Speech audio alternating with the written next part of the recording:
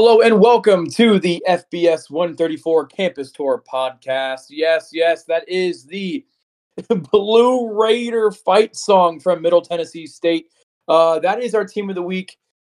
You know, even though they lost in heartbreaking fashion to Sam Houston State with their third win of the year, the best 3-win team in the country, if you ask me. And then the game after they missed a field goal, there was a massive brawl on the field. So it doesn't sound like it's team of the week worthy, but just in to the FBS 134 Campus Tour studio, Rick Stockstill, head coach at Middle Tennessee State, has been relieved of his duties. The fourth longest tenured head coach in FBS football. And while some in Murfreesboro, Tennessee, there's dozens of them that are probably celebrating this, I do want to say, while I was on the beat, covering FAU football, whenever I interviewed Coach Stockstill, he was always respectful and courteous and kind, even to the most mundane, boring of questions that he has to answer week in and week out. So that being said, it is, I guess, in a way, bittersweet to see this era end in Murfreesboro, but best of luck to the Blue Raiders as they move forward. And hey, yeah, that's right. I was on the FAU beat. This hazy IPA hipster coffee shop drinking schmuck that you all listen to every other week. Why do you guys listen to us? I mean, you're not doing it for me. You're probably doing it for our former marching chief, marching owl bandman himself, Ian. Ian, say what's up, my guy. What's up, my guy? Yeah. How's everybody doing? I appreciate you cheering and rip-roaring and celebrating just for little old me. Another great week of football, eh, Jack? Yeah. I'm sure your heart is broken with what's going on at Duke. We will talk about that later. But I want to introduce, of course, our Colts Neck High School 2012 baseball MVP, Brandon, to the podcast. How you doing, Brandon? I'm doing well. Not as good as Rick Stockstill, who's going to get $5 million over the next 6 years as part of his buyout. Rick Stockstill signed a contract extension at the end of last season. A season last year where they blew out the Miami Hurricanes at Miami. So You'll love to see it. I think it was 38-14 or 38-13, if I remember correctly. Crazy game. There was like 3 70-yard plus touchdowns for the Blue Raiders. That was probably the reason for his contract extension, and then a year later, it's gone. So you said $5 million? His contract is fully guaranteed, over $800,000 the next 6 years. It comes out to about $5 million. Now, normally how these things work, though, is him and the school will negotiate for a shorter term settlement, a la Tom Allen, who we'll talk about later. But yeah, that's $5 million, man. Dude, cop the bench. Love it. From a school that couldn't afford its exit fee to go, so it could leave Conference USA and go to the MAC. Oh my God, dude! Yes, I think that was a year and a half ago. Yeah. Right when Conference USA was absolutely obliterated from conference realignment. Several teams went to the Sun Belt. Even more went to the American Conference, FAU included. The MAC sent a lifeline to Western Kentucky and Middle Tennessee, and Middle Tennessee said not that they couldn't afford the buyout, it's more so they wanted the money from the other teams' buyouts. Marshall, Southern Miss, Old Dominion leaving for the Sun Belt, and then Holy Toledo, FAU, Charlotte, Rice, UAB, North Texas, and UTSA going to the American. So they wanted that money, and it looks like they're going to need it to pay off Mr. Stockstill. So yeah, I was going to say, I sure hope they're getting their money's worth here. Well, Western Kentucky fans are still pissed at them, but that's 90 miles of hate right there. That's first off, great rivalry name, but those teams just hate each other, and I think this is a great opportunity to kind of just jump into what's really been the big news. It was Black Sunday. I mean, we talked about Black Sunday 2 weeks ago, and that was a little preview. Now it's on. A lot of changes in the coaching market. There are currently 11 openings. I'm going to run them down real quick. Boise State, Duke, Houston, Indiana, Louisiana Monroe, Middle Tennessee, New Mexico, Oregon State, San Diego State, Syracuse, and UTEP. Now, if you're wondering, you're saying, whoa, Duke. Oregon State, they have coaches. What's going on? Yeah, well, not anymore. Texas A&M, that position has been filled by former Duke head coach Mike Elko over the last several hours, really. And Michigan State found their man in Jonathan Smith from Oregon State. There have been a couple other fillings as well. Northwestern hired David Braun. We kind of talked about that. He was the interim coach. Great story up there in was it Evansville, Evanston, right? Something Illinois, just north of Chicago. Evanston, yeah. Evanston, thank you. He was the interim head coach there. Got the full-time job. And Mississippi State, I love this hire. I freaking love this hire. Jeff Lebby, offensive coordinator at Oklahoma. He's heading to Stark Vegas, and he's going to have. We're thinking kind of like a Mike Leach-esque style offense, or some style of offense that Michigan State, geez Louise, get it together, Jack. Mississippi State is probably trying to emulate again since Leach's untimely passing, and God rest his soul. So, first off, before I start posing questions about these 11 openings, anyone want to take the mic real quick and kind of talk about maybe some of the 4 new hires or the 2 recent departures from what was it, Duke, Oregon State, or even some UTEP. Dana Dimel was let go just the other day. Tom Allen from Indiana, that's someone that we talked about recently. Anybody want to talk about any of these programs or names? Brand, would you like? If I could jump in and just talk about Mississippi State again, their old coach was a Zach Arnett. Would not say he was necessarily fired. Super tough situation. He did a great job getting them through. With that said, this Jeff Lebby hire, I've always been a huge fan of his. Going back to his UCF days, he started off as a quarterbacks coach in 2018. They had fantastic quarterbacks. Gets promoted to offensive coordinator at UCF. And then he goes to Ole Miss to be under Lane. And then he goes to Oklahoma to be an offensive coordinator to call his own show a little bit, show what he can do. So it's going to be really interesting. It's going to be another one of those, can he be a head coach CEO type, or is he just a really, really good X's and O's guy? Anyway, excited for Mississippi State. As for Indiana, the firing of Tom Allen, I think news just dropped a few hours ago that they negotiated down his payout for firing him without cause. Yes, being bad at football does not count as cause. So he will get $16 million down from the 20 or so odd million. He'll receive it in two installments, so this year and next year. But it will not. His future earnings will not detract from that $16 million. That's really, really interesting because previously, huge buyouts like that do, your new earnings count against the buyout. For instance, when Willie Taggart was fired at Florida State, every dime Florida Atlantic paid him just decreased the amount that Florida State owed him. It's an interesting point. Yeah, sounds like his lawyers did a good job there, right? His agents and everything. So yeah, Tom Allen's lawyers and agents crushed it. I mean, same thing with Mike Elko. He gets if he's fired over the next few years, he gets 70% of what he's owed on the remaining contract.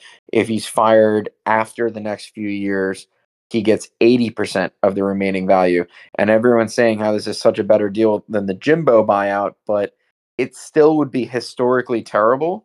And if he's bought out in year 4 or 5, which is when Jimbo was fired, year 5, it would still parallel and be closer to the Willie Taggart Florida State buyout rather than, any normal buyout over the last decade. Still not in the same stratosphere as Jimbo, but pretty bad. Honestly, dude, money has really warped this sport, I think. You think? Yeah. I'm leaving out my personal bias for this comment. We'll get into Elko and A&M swooping up and taking him away or whatever. We'll get to that. But just we're doing $1 billion a year TV deals now. We have these 18 going on 20. We'll see 3 to 5 years from now, 20, 24, something like that. Maybe mega conference members commanding all this money. NIL collectives. The IRS recently ruled against their favorability for tax deductions, for example, contributing to them in an incentive to kind of stop the money from flushing around. So much money is flushing around, dude. If you don't have like a huge war chest, then you're at a complete disadvantage. It's true for players. It's true for coaches. It's true for recruits. It's true for everything. And I think the era of the $10+ million buyout is here to stay. We're just not going to be able to get around that anymore. The $800K, the $1 million, plus eat up into your extra earnings, like you explained. I think Matt Rule had a contract like that a couple years ago when he left the Carolina Panthers. But that's the last one of those that I think we're going to be able to name for quite a while. This is just the way of it, Real agents commanding all of these big payouts. It's only going to get worse or better, depending on your point of view. I mean, I think it's going to get worse for these bigger schools. But at the same time, they can use these buyouts to lure better coaches. So it's kind of like the rich kind of get richer. And I don't know, for like a bigger school that gets like $100 million a year in TV money, I feel like doing like a $20 million buyout isn't really that big of a deal. So Texas A&M, I don't know, Michigan State. I mean, they were the two biggest names. They were biggest names out of in the coaching carousel, two biggest programs, I guess you could say. Those positions have been filled. So I want to ask y'all, out of the 11 that I mentioned earlier that have openings, is there any one to y'all that stands out to you that you think might be the best remaining job? So, for example, Houston getting rid of Dana Holgerson. I think Houston's in a prime recruiting spot right there. Gorgeous, brand new on-campus stadium, or it's like what, 7 years old. It's newish, new enough. Lovely in the Big 12, Power 5. Big 12 is going to be revamping with some former Pac-12 teams: Arizona State, Colorado, and Utah. I think that's going to be a very interesting gig, especially as Texas and Oklahoma leave. There's going to be a pretty giant hole in that conference. And I'm not saying that the Cougars are going to fill that hole, but I definitely think that they're going to be kind of eating at some of the leftovers, at some of the crumbs, if you will. So I think it's a very exciting place to be. Does anyone else have a spot? Duke, Boise, Syracuse, San Diego, maybe Indiana? Brandon? I mean, Syracuse is definitely the worst. It's a real tough place to recruit to. You don't have the funding. Their goal is basically to go 6-6. So good luck getting a go-getter coach that's going to commit to shooting for 6-6. I agree with you. Difficult. I'm sorry to interrupt. Do you think it's that more difficult than Louisiana Monroe? Oh gosh, man, I don't know. Lost for words.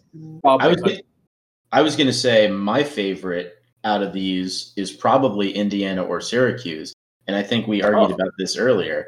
But I think it's for the exact same reasons that Brandon says that Syracuse is the worst job.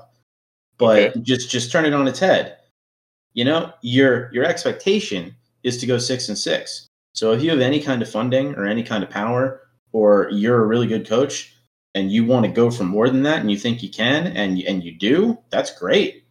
A program like that doesn't have a whole lot of momentum. So build some, and you'll be a legend there.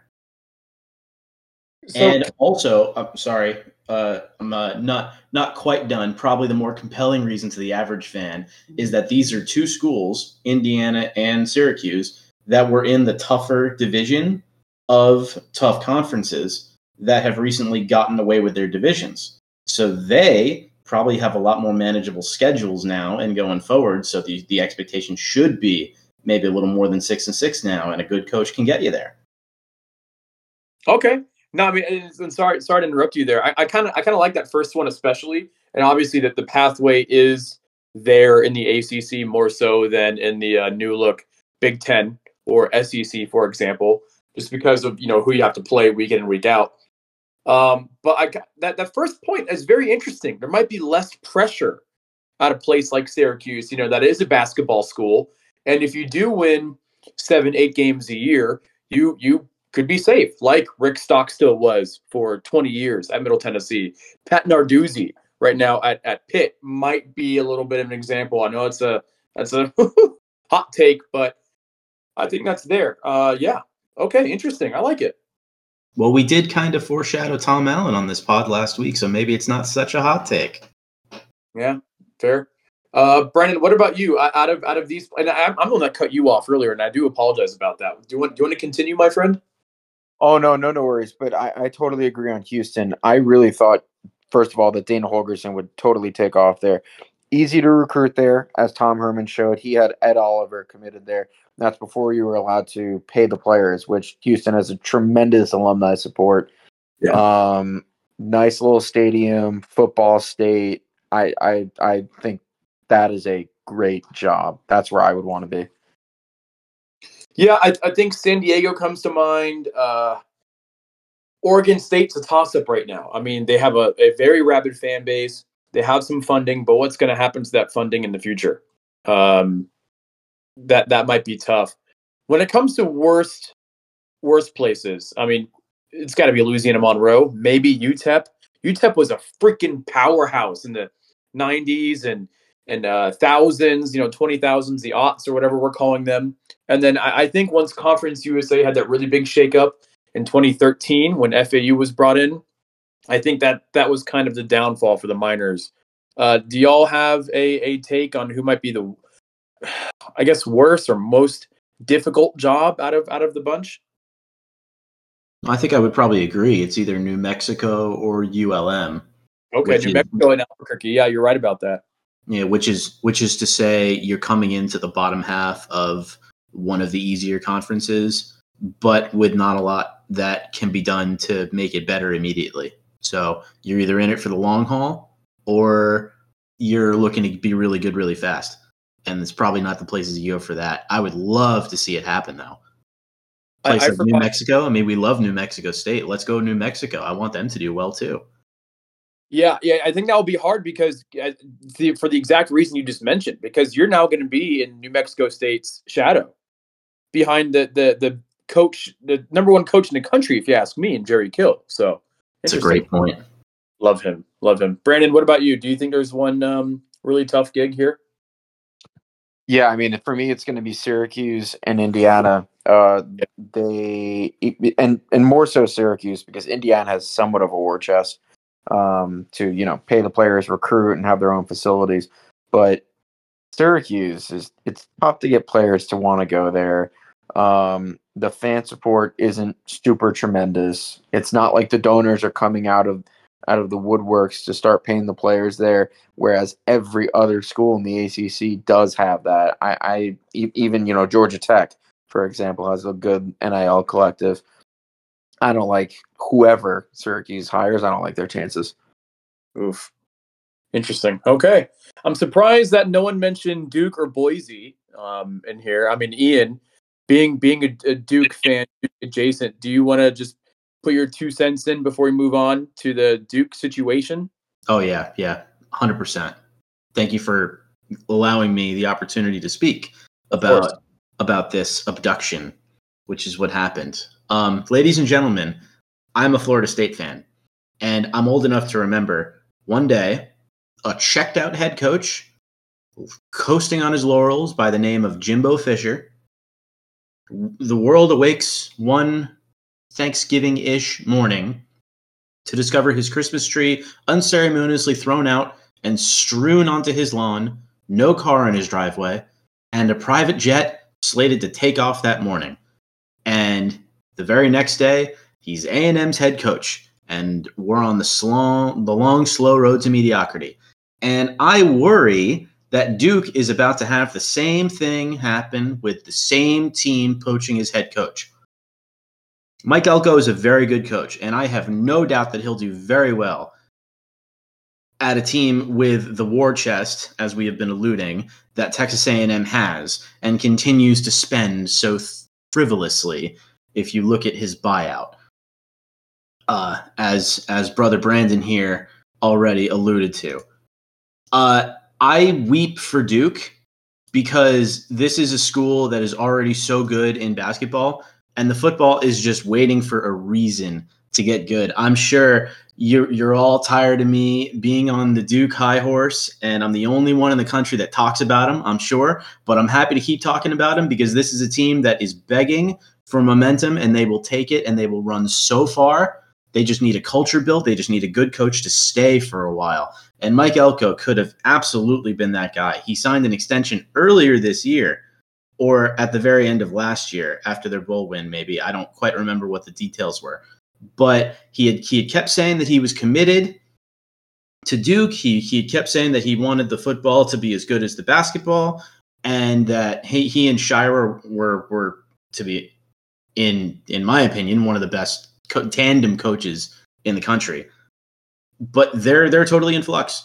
Duke is a very senior-led team this year. So a lot of guys are going to be graduating, including most of their offensive line. Riley may declare, he may stay, he may transfer. I'm not sure.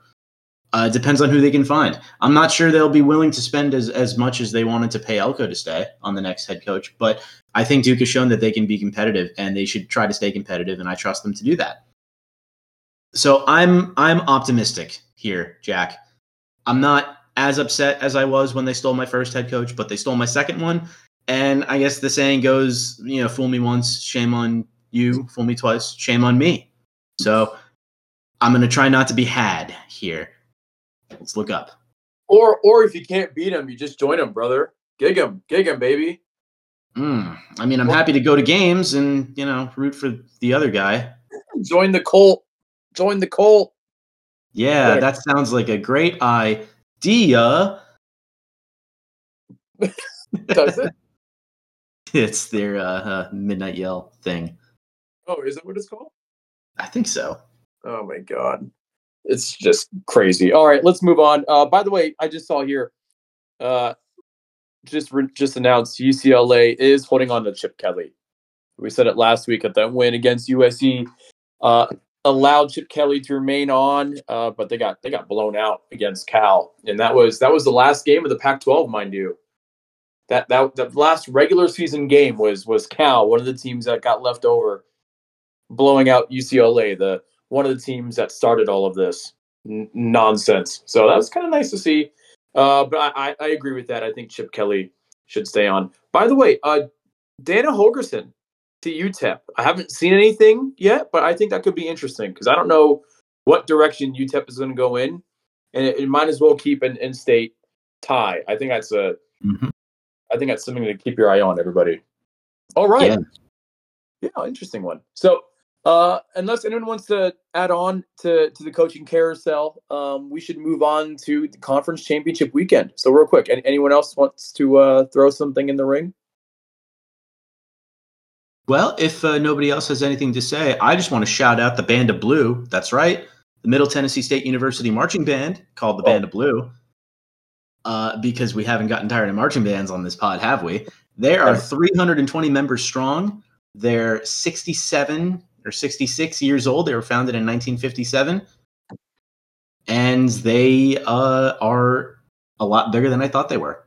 And their fight song sounds great. And I can't wait to see them in person again. Yeah, that is a pretty good fight song. Sounds like they have more band members than they have fans. Rich coming from an FAU fan, but it's true. I mean, that stadium is empty. Brutal. All right, so let's move on to conference championship week. Now, fans, we are going to go in chronological order of each college football championship game. And first up, Friday, December 1st, CBS Sports Network. That is right. It is the Conference USA Championship. 7 o'clock. New Mexico State will be traveling to Lynchburg, Virginia to take on now the 25th in the nation, Liberty Flames. Good for the Flames on getting ranked. This line opened at 13.5, favoring the Flames. It's now down to 10. And give me the Aggies straight up, man. Y'all know how much I love Diego Pavia, pissing all over the New Mexico Lobo logo in the offseason. He's going to be pissing all over the Liberty Flames. This is going to be such a good game. Pavia leads his team in passing, leads his team in rushing. He reminds me of Johnny Manziel I mean, he's electric. He's exciting. You just love to see it. Liberty runs a spread option style offense, an offense that I absolutely love, beg your pardon, because they run the ball so much from that spread. With Chadwell, head coach Chadwell, when he was at Coastal Carolina, he ran that same thing there. So I'm going Aggies here. What about y'all, Brandon? Are you leaning Flames or Aggies? It's at Liberty, so that has to be worth something, right? Oh man, that's worth nothing. I'm going Pisson and I'm going Pavia. Oh Both of yeah, these teams are on huge win streaks. New Mexico State's 3 losses came against 2 of them really weird teams. It was Hawaii and UMass, and then the other one was against Liberty. So this should be quite the rematch.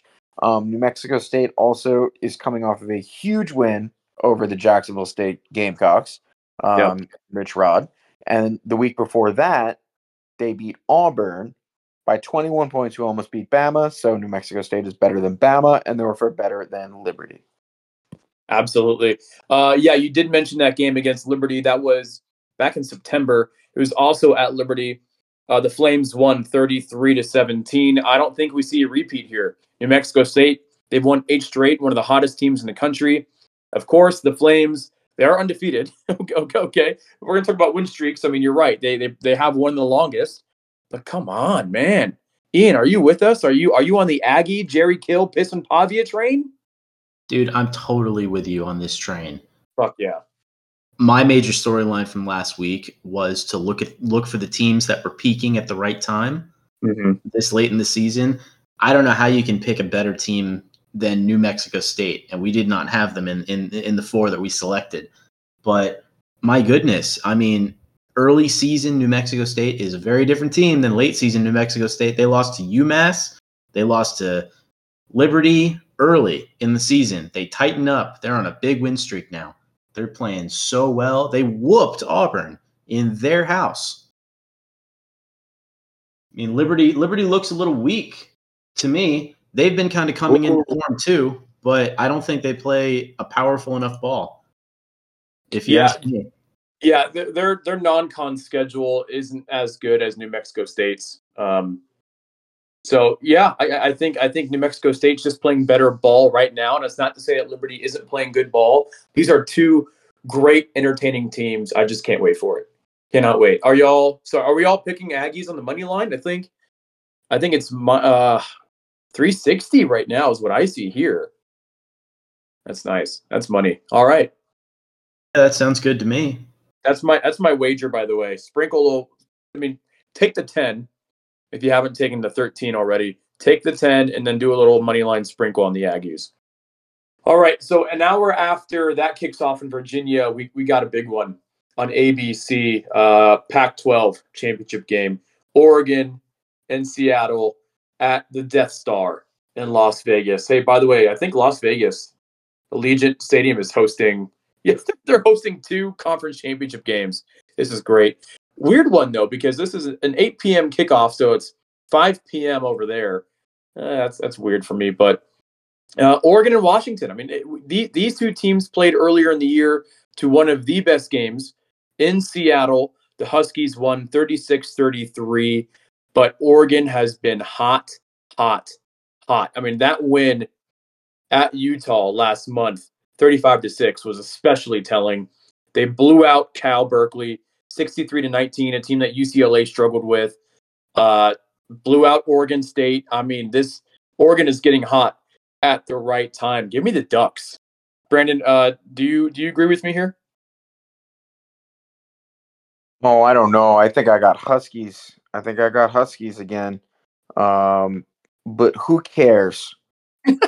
Who cares who's going to win this game? Because this is the biggest and best swan song we've seen in the history of the world. It's 2 top 10 teams going at it. The only loss on the board is from one team to the other, or Oregon lost to Washington. The conference will be no more, but this has been the best year in the Pac-12, and it ain't even close. This is absolutely amazing. You got to watch this game. It will be great. Something that was interesting was that Oregon, despite their loss to Washington earlier in the year, opened as 8.5 favorites. That's now 9.5. Ian, are you taking that? Are you taking the Ducks here? I want to qualify my answer by Okay. saying that I think it is very interesting that this is the third year in a row that Oregon will get to the Pac-12 championship game and have a rematch against the one team it lost to. Oh, okay, interesting. It's been Utah the last 2 years, and it's Washington this year. Hmm. But I say that to say Oregon has played a very good football. They're definitely playing like they're one of the best 4 teams in the country. Yeah. I don't think they get by Washington. Unfortunately, Whoa. I think Washington has got that swagger to them. They've got that magic. I think they've had it all season. They've taken every team's best, and unlike the juggernaut approach, they've found a way to win every single time. And I think that they will snake by Oregon. It's interesting. I mean, both you and I were very high on UW earlier in the year, but they have not had a win by 11 or more points since they beat Cal in their very first Pac-12 game. Mm-hmm. So, I mean, Apple Cup won by 3, at Oregon State in Corvallis won by 2, 7 against Utah, geez Louise, 10 at USC, 9 against Stanford, 8 against Arizona State, to 3 against Oregon. So it's just like they've been able to pull it out. All right, and that is obviously a sign of a great team. But I think Oregon's been hotter, and if we're going to go with the hotter team in New Mexico State for Conference USA, I think we have to continue that trend. Continue that trend here. But great quarterback play. I'm shocked, Brandon. You didn't mention Bo Nix against Michael Penix, man. What's going on? I ain't even have to, man. These two QBs, they are 45 years old. They're slinging the ball. They've been in college since the 1980s. They are two absolute veterans. Bo Nix made a pass last week. I think he was going across his body and throwing it back to the other side of the field. It was a Heisman moment, man. I'm so excited to watch these two. Oh, it's going to be great. Going to be great. All right, so let's head on over to Saturday's slate. We'll get it started here. It started in the American. How about that? Wait, American's not till later. Oh, crap. I got my schedule here wrong, boys. Oh, no. Who let me in charge of this thing? All right, let's start with the Big 12. My bad. Big 12 is kicking off noon ABC. Oklahoma State Cowboys found a way into the Big 12 championship where they will be playing the Longhorns. This is a lot of orange, by the way. Game is at Jerry's World in Arlington, Texas. Longhorns are favored by 14.5. I mean, I hate to say it, but Texas, they're hot. They're hot. They're hoping for some chaos in front of them to possibly make the college football playoff. I think they do it. I think the Longhorns do it. Ewers is back, and when he's behind center, I think Texas can do a lot. Screw the Olive Garden and Ollie Gordon, the Oklahoma State running back. I mean, his numbers are absolutely sick. They're crazy. He didn't even play for the first 3 games of the year. He has like 1,500 yards, almost 1,600 yards, 20 touchdowns. But I don't know. I just really like the depth right now at UT. So I would love to see the Pokes do it. But give me the Longhorns. Brandon, are you with me there? You're gonna go UT? Yeah, I think you have to. They're too strong, top to bottom. I mean, between those two wideouts, Xavier Worthy and A.D. Mitchell, you got Quinn Ewers back there slinging the pigskin, 70% completion, 17 touchdowns to 5 interceptions. I don't see how Oklahoma State takes them down here. Now, don't get me wrong. I hope it's a great game because this is the most entertaining conference, top to bottom. So they deserve to have a great game going out this year. But I'm going Longhorn. You got Yeah. to. I mean, Texas going to the SEC after this, just fucking awful. Ian, Also, where are that's you? what I was going to say. That was Oh, on the tip of my tongue.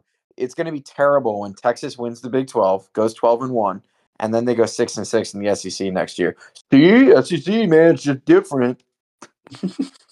I cannot wait for that to happen.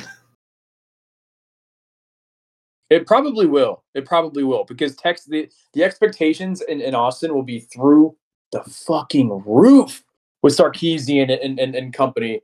And so that's when they're going to go. No, they're going to go 5-7 next year. You heard it here first. Ian, do you think they at least win the Big 12 championship? I do. I think Texas wins. I agree with you guys. It's unfortunate. I want the Pokes to put up a good fight. I think they will. In a really great Big 12 conference to watch this season, they found themselves at the top. We all thought it would be Oklahoma. I thought it would be Kansas State. Some people thought it might be UCF or BYU or Iowa State, the fighting Rocco Becks, but it's the old fighting Mike Gundy's once again. I mean, and good for them. Who saw that coming after they got blown out at home to South Alabama, right? Oh, everybody wrote him off for dead after that. How about after they played 3 terrible quarterbacks for the first 4 weeks, every game he's like, well, none of them outplayed the other ones. None of them earned it. And it's like, I don't know if any of them earned any playing time the way they were playing, but here they are, ranked and in the conference championship. Good for them. Yeah, that is good. And Gundy always has his teams up for big games. Ian, were you about to say something there? I'm sorry. Yeah, I was just going to agree with you guys that Texas is built for games like this. I think Sark is prepared for this moment, and they will put up at least 30 points in this game, and that'll be enough. Okay, there it is. All right, let's head on over to Maction, baby. Let's go. ESPN noon at Ford Field. You have Miami of Ohio, one of the biggest surprises in FBS football. The Red Hawks going into the MAC championship game, having won the MAC East Division. They are 10-2, 7-1 in conference play. But oh boy, here come the Rockets from Toledo, champions of the MAC West, defending MAC champions, 11-1, undefeated, 8-0 in conference play, and this is something that Ian and Brandon both mentioned last week. They still have a pathway to a New Year's Six bowl game as the Group of Five representative. Because of that, despite how well Miami has played as of late, Rockets, baby. Rockets.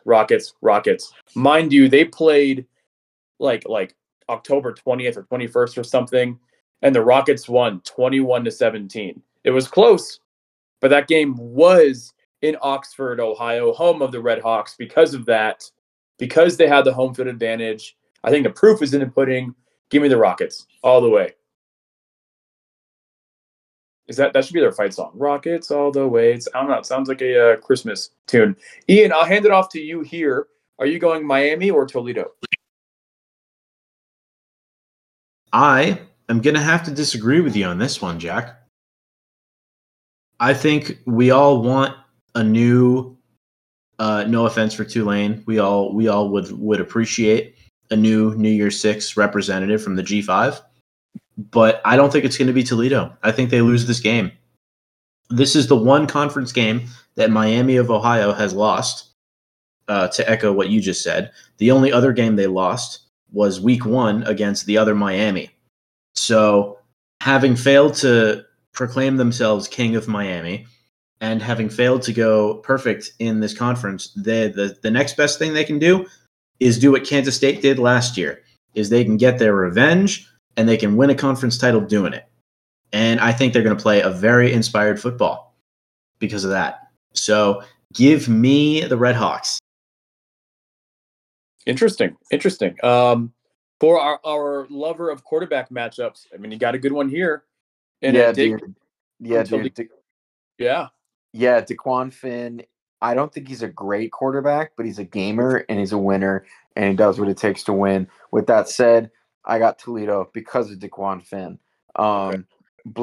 Not Blaine Gabbert. Yeah. Oh my. Brett Gabbert, brother of Blaine Gabbert. Yeah. He's a great quarterback too, man. So he's definitely gonna give him a shot. But DeQuan Finn is my MAC quarterback this year. We don't talk about what missed the Ohio Bobcat anymore.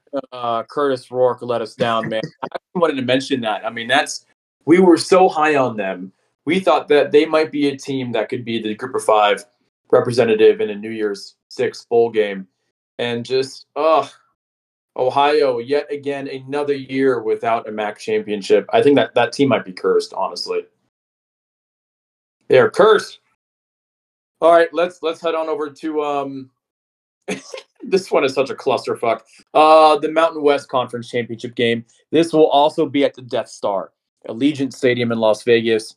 I mean, what is that? Just over 12 hours after the Pac-12 game there, Pac-12 championship game. And if you're curious why the Mountain West Championship game is at Allegiant Stadium, that's because that is the home of the UNLV Rebels. And the UNLV Rebels, despite their loss at Allegiant Stadium last week to San Jose State, putting the Mountain West Championship within a three-way tie with San Jose, Boise, and UNLV. UNLV conquers. UNLV was not leading for a second of that game against San Jose State, but yet they get the nod over the Spartans, and they will play Boise State, a team that has struggled at times, 7-5 overall record, 6-2 in conference play like UNLV. This will be an interesting one. Line is currently at Boise, favored by 2. These teams have not yet played. Barry Odom, head coach at UNLV, I think he's up there for coach of the year as well. And because of that, give me the Rebels. Rebels for days, you Rebel scum. Brandon, are you with me here at the Rebels, or are you going Boise? I'm going Boise. A head coach. They don't even have a head coach, mind you. Crazy. No, I know. That's what's so crazy about this. They fire their head coach because they weren't successful enough, and yet they're going to win their conference. That's just absurd. Yeah, I'm going with Boise State here, even though I think they actually have the lower hand when it comes solely to quarterback play. I think they are an all-around team, and they're just going to get the job done. I'd like to talk a little bit about Barry Odom, though. He is one of the hottest candidates. I think he was at Mizzou, didn't go so well, right? And now he's at UNLV as a head coach, has them firing on all cylinders. I could see him at Houston. Oh, interesting. Okay. I would love for him to stay in Las Vegas to build that program up, but that's 100%. 100%. But I think Houston's two top candidates are actually going to turn them down. It's Tulane's Willie Fritz and UTSA's Jeff Traylor. I could see Barry Odom jumping at it. Interesting. Yeah, I really hope Traylor stays in San Antonio. Ian, then are you with me here? Are you going Rebels? I mean, one of the best stories in college football this year. Yeah, I'm with you. I have to bet with UNLV on this one. I mean, Boise, for better or for worse, is not a very good team this year. Hopefully some good comes out of it with their head coaching search. But UNLV, like you said, is just firing on all cylinders. They are a well-oiled machine I think it's year 1 under Barry Odom. Yeah. Again, that loss at home to San Jose State, worrying, but I think they definitely played the more difficult schedule. I mean, played Wyoming, at Air Force, San Jose, now playing Boise. They're playing the 4 best teams in the Mountain West. Before that, they were playing Fresno State and Colorado. So they've definitely went through the gauntlet. They deserve this. Give me their quarterback, Jaden Maeva, by the way. Remember Ricky White, the receiver I've been talking about all year. Ballers, baby. All right. So take that, Brandon. Rebels for days. Fuck your Broncos and your Smurf turn. Disgusting. So that's the game I'll be watching on Fox, 3 p.m. But most of the country, let's be real, you're probably tuned into CBS at 4 o'clock. UGA in Alabama at the Mercedes-Benz Stadium in Atlanta. Dogs are favored by 6. Carson, Beck, and company. Alabama's, I mean, obviously Iron Bowl was a bit crazy, right? But I feel like Georgia, I don't know, I've been sleeping on them. They didn't look great in Atlanta against Georgia Tech.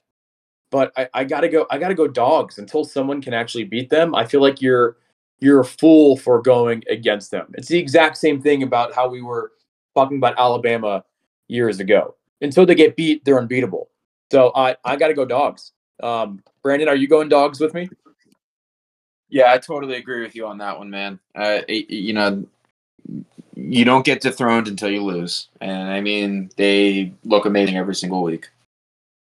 The line opened at 4 in favor of the Dogs. It's now 6. So America is going with the Dogs. Ian, are you going with the Dogs? I am going with Georgia. I think Alabama has been playing very inspired football at a pretty high level, higher than perhaps we expected they would this year. But Georgia, even at like 80% of what they were last year, is still going to beat them. I don't think anybody in the SEC beats Georgia this year. Yeah. Brock Bowers, he's back, and he's a fucking machine. I do got to give it up to Milroe, Alabama's quarterback, Jalen Milroe. He has definitely improved from the beginning of the season. Got to give him credit there. And who knows? I mean, Alabama, I don't want to say they have momentum on their side because Georgia clearly does. I mean, they've won like 30 straight games, something stupid like that. But, I mean, that win against Auburn in the Iron Bowl on the Plains at War Damn Eagle was very, very impressive. I feel like they exercised some demons in that stadium, kick six and all. So here's a question I want to pose. Is the loser of this game automatically eliminated from playoff contention? No. No. No. So, for example, if Georgia loses, do you think it'll be like Alabama 3 seed, Georgia 4 seed type situation? Yes. They'll both get in. I think that's what it would have to be, but it depends on another team losing above them, I think.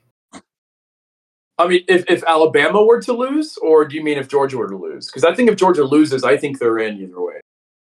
Okay, my question is, what do you do with Texas if you say Alabama should be in?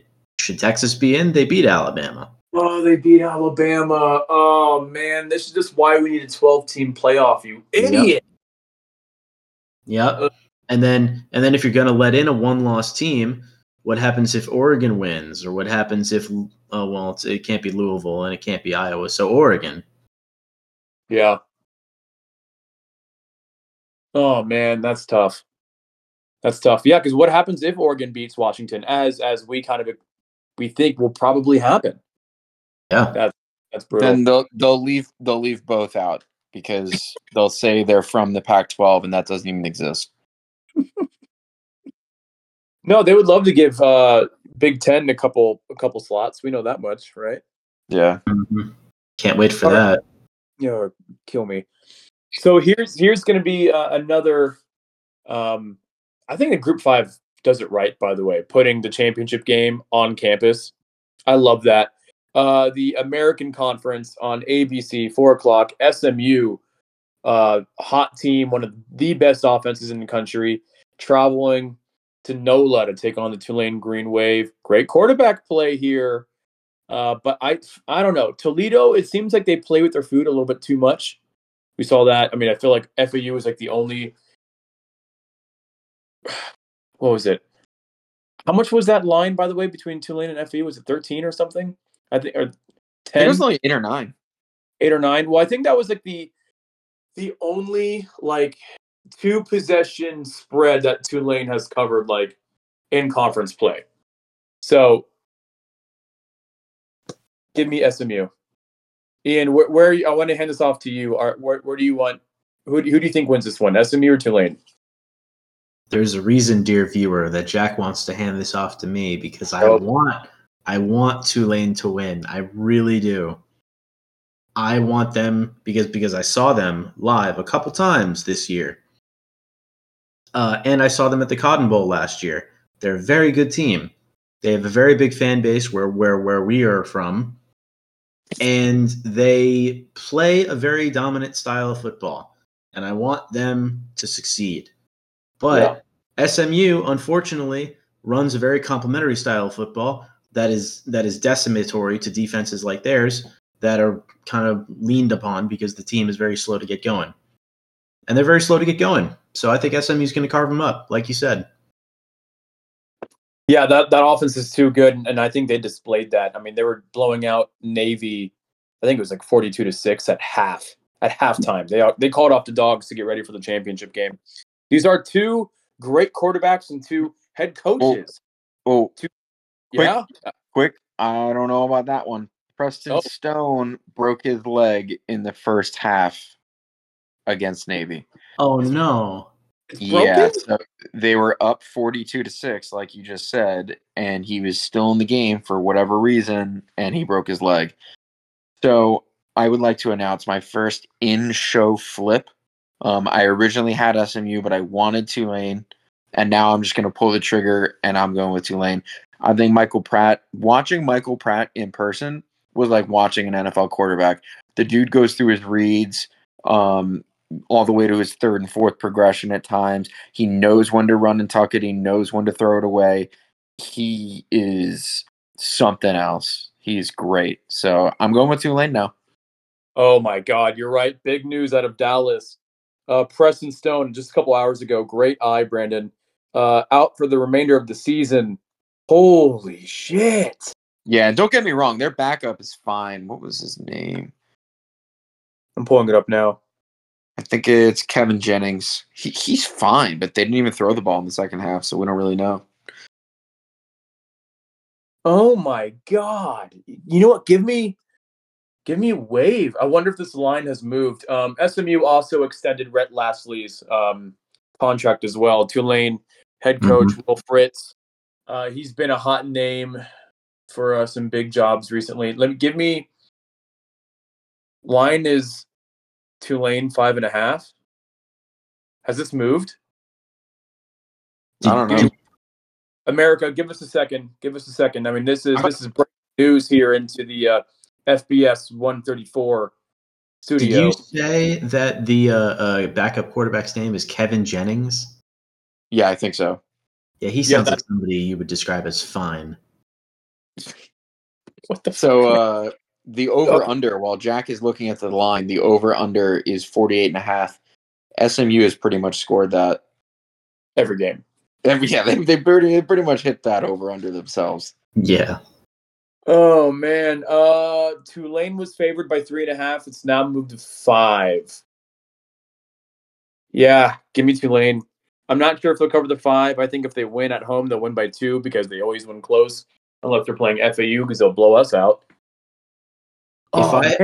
If I have to be the only SMU picker in this pod, I will do that. I will fall on this sword of Damocles. I will only say I have seen Caleb Williams come in for Spencer Rattler. I have seen Jason Bean come in for Jalen Daniels. I have seen good backups play good ball in a good system. Can we not say that Bean is good? I mean, we saw him at North Texas, for fuck's sake. He's not bad at Kansas. I think what it really is, though, is Kansas is, they just have such it's a well-oiled football program machine. That's what it is. But anyone can step in. Top program, next man up, for sure. All right, wow, there you go. That's the first in-show switch of a pick, and you know what? He sold me as well, Brandon. So you made history right there, my friend. Give us the wave for Dave. All right, let's head on to the conference that we love to talk about, the Sun Belt Championship. This game will be 4 p.m. on ESPN, hosted by Troy App State. How in the fuck did Joey Aguilar and company turn this around after starting off the Sun Belt Conference play so poorly? They have won the East, the best, most entertaining division in all of FBS football. They're going to be heading again to Troy to take on the Trojans. Give me App. They are so hot. What they did to James Madison on the road, one of the most rambunctious crowds of the entire year with JMU hosting College Game Day. They weathered the storm. App always plays well in big games. I'm pretty sure the conference championship game is a big game. Give me App here. They're dogs by 6.5. Give me App money line. So, Ian, I want to talk to you about this one here. Oh yeah. You definitely have. You're a little bit App adjacent, like I am. What's your take on this one? Are you going with the Nears, baby? Give us the Nears. I am rolling with Yosef and the Mountaineers, Jack. Yosef fucks, man. I love him. You're absolutely right. I come up to Boone maybe 4 or 5 times a year. I visit the campus. I watch it grow. I've taken some music classes near there, and it's been a wonder to watch a school That's a little bit more than FAU, but a little bit less than FSU, and a little bit less than Duke, but still punching above its weight. Really come up. I don't know. And I think go ahead. App State. I think it's more App State football fans than there are Duke football fans. Absolutely, I think there are. Okay, go on. I'm sorry. I had to throw that out there. Oh, you're good. Yeah, I was just gonna say that I wanted to say this for Boise State because they backed themselves into a conference title, and I wanted to say this for Oklahoma State because they backed themselves into a conference title. But I'll say it for App State. I ain't as good as I once was, but I'm as good once as I ever was. Here you find yourself in your conference title, same as it ever was. I mean, their last. Let's see. They've won 5 straight. All of them, but the James Madison game was by double digits. Impressive, and it's not us dunking on Troy. I mean, Troy's games have been good. I mean, and they've won so many in a row as well. 4, 5, 6, 7, 8, 9 in a row. Dominated the West. Only have 2 losses on the entire year. But I mean, when App is hot, I think you're a fool to go against them. Do you agree, Brandon? Are you with Joey Aguilar, the App State quarterback here? Oh yeah. Love Joey Aguilar. They had last game against a not so terrible Georgia Southern defense. They averaged 7 yards a rush. They're going to do whatever they want to this Troy defense. I know this Troy defense is okay, but App is absolutely, just outclassing every team that they play every single week. Even James Madison, they beat him in overtime. Incredible. Yeah, and they were the better team against JMU from start to finish. JMU needed a miraculous, crazy comeback with like 2 minutes left to force that into overtime.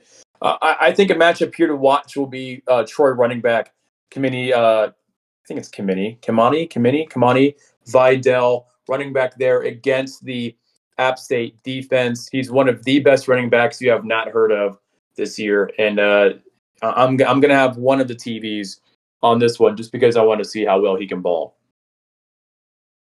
Next up is a conference. We go from a conference that we love to a conference that we hate, and I want to spend as little time as possible on this one. Big Ten, Lucas Oil Stadium in Indianapolis. It's the number 3 Michigan Wolverines coming off their. I mean, frankly, it was a pretty impressive win in the game against Ohio State, against Iowa Hawkeyes, ranked 17th in the nation. Iowa is 10-2. Both of those 2 losses came in conference play. One of those losses should have an asterisk on it, mind you, that loss against Minnesota where the refs absolutely screwed them. KJ McCarthy's playing good ball right now, man. He's playing good ball, and if he's off, you already know that Blake Corum and company can just run the ball down anybody's throat, as we saw against Penn State, as we saw against Ohio State. Give me the Wolverines. I think this is just easy, so easy. Brandon, where are you here? Where are you going in the Big Ten? Oh, sorry, I was just watching some tape of Iowa's sideline. Oh no, there it is. Oh, did he? How long were we gonna last on that one? Come on. We'll keep it going. Let's see. Where am I going here? I didn't make a pick, but I hope Iowa wins. Do you really? Yeah, fuck them. I think the interesting thing is if Iowa did beat Minnesota, right? And then Iowa won this game, would Iowa then be in the playoff? I think that's a conversation worth having. Much funnier if the Big Ten does not have a representative in the last year or 4. So Michigan's favored by 22. That opened at 22. They're now favored by 23. Ian, where you going here? You going Hawkeyes or Wolverines? Oh, you're gonna laugh. I'm actually going with Brandon on this one, and I'm going with the Hawkeyes. Jesus Christ. If they can play their game and limit Michigan to 20 points or less, I think they have a real shot at winning this game. I think that has a maybe 2% chance of happening, but if it was to happen, I would totally pick Iowa to win this game. And plus, wait, you're telling me, fan, are you telling our viewers that if Iowa wins, then you're picking them to win? Yes, Bran, I am tautologizing to the viewers. Plus, I would love to see Texas in the playoff. And no Big Ten means yay, Texas. Yeah, I'd rather see Texas. Georgia, Florida State, Washington, Texas playoff. Wouldn't that be nice? Wow. Talk about blue blood. That would be great. I don't know. I here's gonna be a hot take. Hot take. I think Michigan State's defense is better. The stats back that up. They are second in nation defensively. Iowa, I mean, they're up there as well, seventh. But I think Iowa's defense, they have some inflated stats because the Big Ten West offenses are so horrifically bad. Who is the best Big Ten West offense? There are none. Yeah, I mean, you could Purdue, Nebraska, There are none. Illinois, like, dude, it's awful. It's awful. And hey, by the way, I do want to give a shout out to Troy's defense. Troy's defense is actually one of the best in the country. I know we said their defense was so. We'll see how it racks up against App State, but their defense is actually ranked 12th in the nation. That's the real deal. They got some dogs. Yeah, I think that's number 2 in the group of 5 after Ohio Bobcats. We were talking about them earlier, so I just want to get that out there. Wow, no way, guys. Okay, is this because you want Iowa to win, or do you actually think Iowa's going to win? Yeah, definitely. For me, it's because I want Iowa to win. Yes. Okay. I think that 90 plus times out of 100, Michigan's going to steal this game it's going to be like 41-10 or whatever. Did you say steal this game? I did slip that one in. That was good. All right, we're going to finish off with the ACC championship game. And Ian, I'm really curious to hear what you have to say about this one. This will be 8 p.m. on ABC. Number 10, Louisville. You let us down. Are they still number 10? I don't think there's number 10 anymore, are they? After that loss to Kentucky? The new rankings come out tomorrow. The CFP. So this is the old ranking. So thank you for that. Mm-hmm. Against number 5, Florida State, who at times did struggle without quarterback. Heisman hopeful Jordan Travis. But the game was in the swamp, rivalry game. They won by 9, so 2 possessions. Got to give them credit there. You know what? Give me the Cards.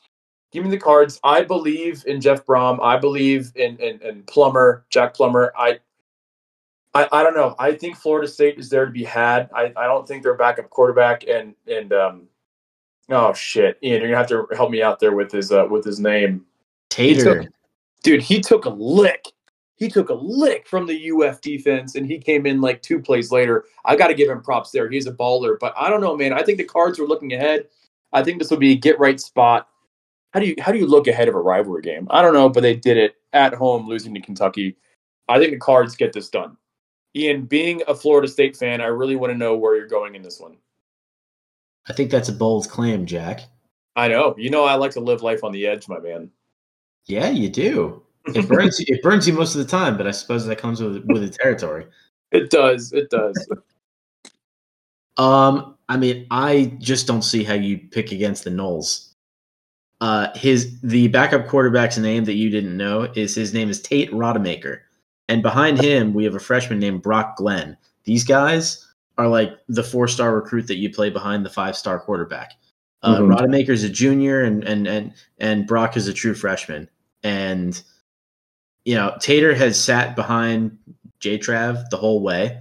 He's come in for some games. He came in for 2 games last year. One of them was against Louisville. He came in for a couple of games the year before that. He knows the system. He's familiar with the backup guys and the starting squad guys. Nobody else is out of the game. Jared Verse is still in the game. Kalen DeLoach is still in the game. Trey Benson is still in the game. Johnny Wilson and Keon Coleman are still in the game. If anything, I think Tater adds another dimension to the game. That's Tate Rodemaker is Tater for everybody who doesn't know. He's familiar throwing to some of the other receivers like Destin Hill, number 7, Kentron Portier, number 88. You haven't seen much of these guys because Jordan Travis is throwing to Keon Coleman every other play, and he's making the catches, which is amazing. But Florida State's got a lot of weapons, and Tater's familiar with them. I think if the offensive line can keep him really protected and let him get comfortable, then he'll go toe-to-toe with Jack Plummer. This will definitely be their first or second toughest game of the year. I don't know how it'll stack up against LSU in week 1, but it's definitely one or the other. Interesting. I mean, I think it's going to be that pretty solid Louisville offense, 26th in the country against Florida State's 20th ranked defense, which will be the matchup to watch. Florida State had a pretty good offense. I'm using past tense, had 24 points against, frankly, a not good UF team that hasn't won a game in, well, I think they lost 5 straight. We called that a month and a half ago, 5 or 6 straight. We said that UF is not going to go bowling. Hello. Told you all they're going to lose out. So I don't know, Brandon. Where are you? I might just copy you here, like it did in the American. Where are you going? So, kind of to echo the sentiments that you were kind of just alluding to, Jack Plummer, great quarterback. Yeah, he kind of has a bit of a turnover problem though, and the Florida State pass rush, I think, is going to pressure him into throwing a pick or two, and I think that's the difference in this game. I think FSU wins. I think they rely on their ground game. Not that I don't think Tate Rodemaker is ready. I think he's a baller too in his own right, and to go into the swamp as I think it was his first career start, right? That is absolutely incredible. But again, I think that FSU pass rush, led by Jared Verse, is just too much to overcome, and they will pressure Jack Plummer to throwing a pick or two. interesting. I do think Florida State will have to run the ball more, give it off to Trey Benson. He almost hit the century mark last game against UF, but beyond that, I mean, Florida State. I'm looking at the stats here. They only gained 224 yards against the Gators. UF actually outgained the Seminoles in the swamp last week. I don't know. I feel like Florida State's overdue for one. And that really stinks because I think it'd be great for college football if they make the playoff. But give me the Cards. Give me the Cards. I might even bet that game too. Might make that bet on the money line. And speaking of bets, does anyone want to talk about their wagers? I think I mentioned mine earlier. So if anyone else with New Mexico State money line play against Liberty, Brandon, I know, right? Where are you going in your wager of the week? It's being handed to us. I don't care what the over-under is. Michigan, Iowa, under. Fucking pound it. I think it's like 28 or something, or 33. Is it really? Hold on. Is it that over low? under? So the over-under is 35, and Michigan is favored by 23. So that means they think the game is going to be 29-6. Do I have that right? 29-6. Yeah, 29-6. Under. Yeah. Way under. I feel like I can see that. I think I can see a 28-7 type situation, 27. I don't know. 27-8. I don't know. Then I look at every single other one and I'm like over. And you have this one. Nah, man. Under. Yeah. You just see Iowa. Like Texas's pass defense is not that good. I don't think their defense is that good in general, but especially their defensive backfield. So like I see that and I'm like, I'm slamming the over. Ian, where are you for your wager of the week? Yeah, I'm going to pick one that we talked about. I didn't initially have a wager coming into this week, but as we went through the games, I realized that Boise State is a 2-point favorite against UNLV. Yeah. And I don't think that we think that should happen. So I'm going UNLV +2 against Boise State because I think that they win the game. Yeah, I was disappointed in the home crowd turnout for the Rebels when they hosted San Jose last week. And again, San Jose, start to finish, they were winning that game. I really would have loved to see San Jose's play in this game. But interesting one. I can see the Rebels literally winning by 1 point here. So I'm not sure I'd take that bet, but that will be one I will definitely have on the TV. So, all right. There you go. College football championship conference championship week is upon us. Oh, because we're probably not going to be talking about games next week because there's only one, Army-Navy. Guys, give us your pick for Army-Navy. Go Army, beat Navy. Okay. Brandon, where are you? Yeah, go Army, beat Navy, but I hope they both do great because they're both members of the American. That's right. Army will be joining the American Conference next year. This game will be at Gillette Stadium up in Foxborough. I think we haven't seen it that far in a while. It's normally like Philadelphia or something, right? I think one year they had it in New York, which sucked. New Jersey, beg your pardon. So, Yeah, I feel like it's in Philadelphia every other year. Yeah, right. And I think that's great. It's brilliant. It's where it should be. But I digress. That'll be one of the best games, like it is every year, to watch Army Navy. God bless all of those players playing in that one. The best rivalry, I think. Screw Michigan and Ohio State. This is the best. So, all in all, that being said, we want to thank you all for. This is not the season finale. We're going to have some more coming on, but I mean, this is the end of the regular season. That's for sure. So, we want to thank you for listening to us. FBS 134. We're going to have to get a new name. We're 134, even though there's 133 teams in FBS football right now. Kennesaw State is making the jump into Conference USA next year. And just off the pressers, UDEL, the Delaware Fighting Blue Hens, where, oh God, Joe Flacco went to school. That's right. They And will the be. president, Wait, what? Really? Joe Biden, went to Delaware. Did he really? I thought he was just obsessed with Delaware. I didn't know he actually went there. No, yeah, he went to Delaware and then he went to Syracuse for law school. Oh wow! All right, okay. Well, it's Jover. It's Jover Conference USA. It's over. You got it. You're done. They're probably done expanding. I think that's going to be 12 members now, 12, 11, as the Blue Hens will be joining Conference USA. What a conference that will be, spanning from Las Cruces, New Mexico to is it Newark, Delaware? I think so. Yeah. Not Newark, New Jersey. Yeah, that's confusing enough. Why would you name your city Newark first and foremost? Yikes. So like so we're gonna yeah. have to get a name. I think FBS 135. How's that sound, boys? 135 Campus Jive. Oh fuck yeah, there it is. We'll workshop it. Yeah, no, that's brilliant. You're so much more creative than I am. All right, so from Campus Jive himself, Ian, Brandon, and myself, we want to thank you all for listening, and we cannot wait to talk about all the chaos that's going to happen this weekend on next week's pod. Until then, see ya. Bye.